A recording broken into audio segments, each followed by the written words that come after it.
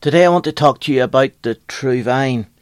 We'll read from John chapter 15, where the Lord Jesus Christ said, I am the true vine, and my Father is the husbandman.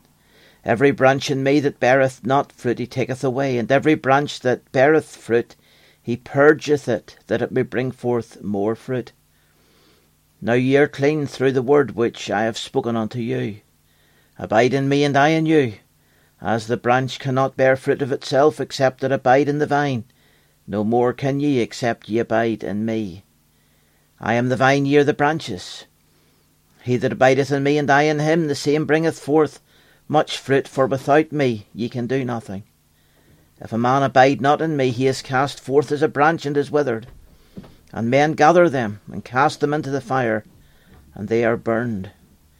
If ye abide in me, and my words abide in you, ye shall ask what ye will, and it shall be done unto you. Herein is my Father glorified, that ye bear much fruit. So shall ye be my disciples. As the Father hath loved me, so have I loved you. Continue ye in my love. We know that God will bless the reading of his word to our hearts. I just want to take some lessons from the Lord's description of himself as the true vine, here from John chapter 15 and the verse 1. One of the great studies that we can develop out of John's Gospel are the I ams of Christ. These are the I ams. Christ is never someone in the past what he is not now. Christ will never be in the future what he is not now. Christ is always the same. He is the I am. He says, I am the light of the world. I am the bread of life. I am the door. I am the good shepherd. I am the way, the truth, the life. I am the resurrection and the life. I am the true vine.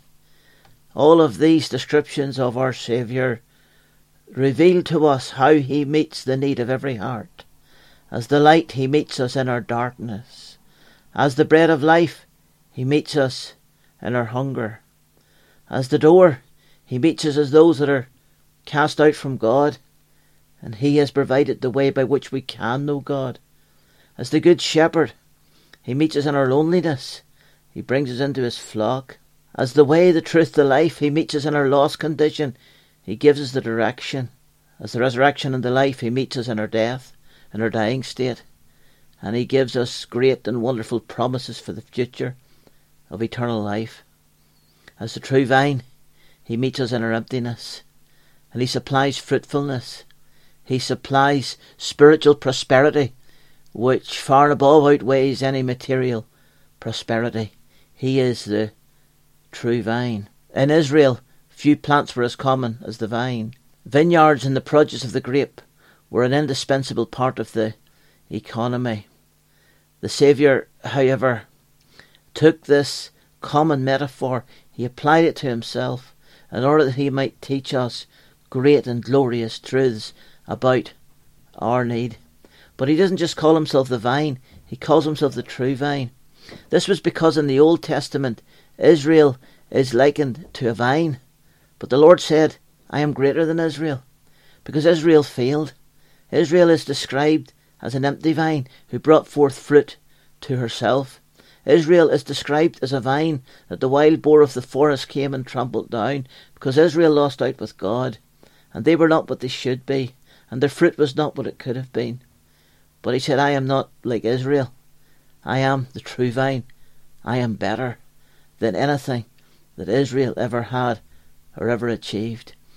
You see, it's not enough for us to be religious. The Jews were religious. The Jews had a Bible.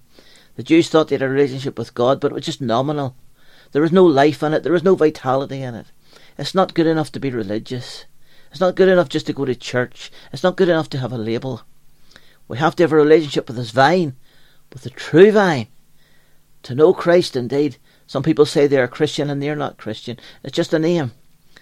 But Christ is the true vine. Whenever we know him, we have truth, and he alone can make a difference to empty, dark, lonely, sinful lives. In the first place, let's think about the planting of the true vine. A vine had to be planted in order that it might become fruitful, and a vine is planted in the soil. And Jesus Christ, as the true vine, came from heaven, and he was planted into the ground of humanity, and yet without sin. He became attached to his fallen creatures. Now he did not sin as his fallen creatures have sinned, but yet he took part in our humanity. He became real flesh and blood. He was born of a woman. He did so in complete obedience. He subjected himself to all of the deprivations of this world. He became hungry. He became lonely. He cried. He wept. He suffered physical poverty. He suffered real pain. And ultimately, he died. He became a man for us. And it was important that he should become a man for us, because as a man he took our place. As a man, he lived for us and he died for us. He did for us what we could not do for ourselves. He kept the law for us. And then he suffered the punishment of the law on our behalf on Calvary's cross. He became a high priest. But a priest had to be drawn from humanity in order to mediate, to make intercession, to stand between men and God. And Christ is the one that makes peace between men and God, because he is the true vine. That's the planting of the vine. Let's also think about the properties of the true vine. The vine is not a pretty plant as other bushes and trees are. It's not noted for its elegance. It's not noted for its height. It's not noted for the beauty of its foliage.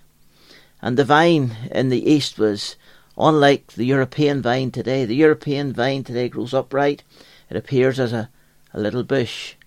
The vine in Israel was a creeping plant.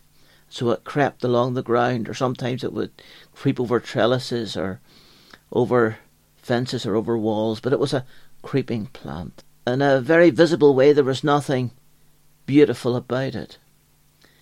And the prophet Isaiah said of Christ, he was a root out of a dry ground.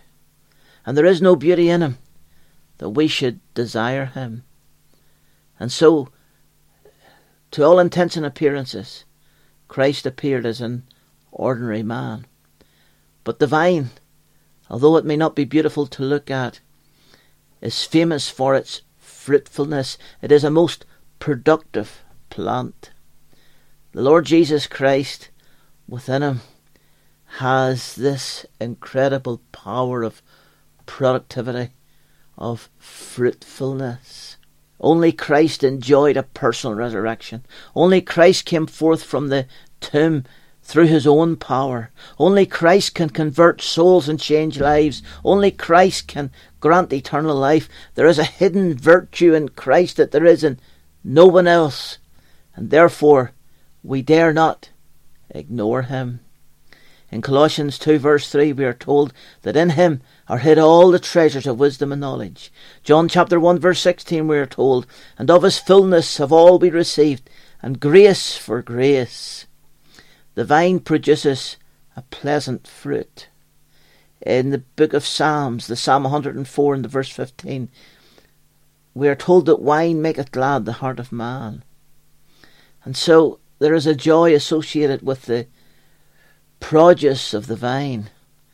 And the fruit that Christ produces gives us peace and gives us happiness. And there's nothing else in the world can give us a happiness that lasts. But in order for the wine to be produced, the grape had to be crushed. And so Christ was crushed at the cross in order that the precious wine of eternal life might be produced.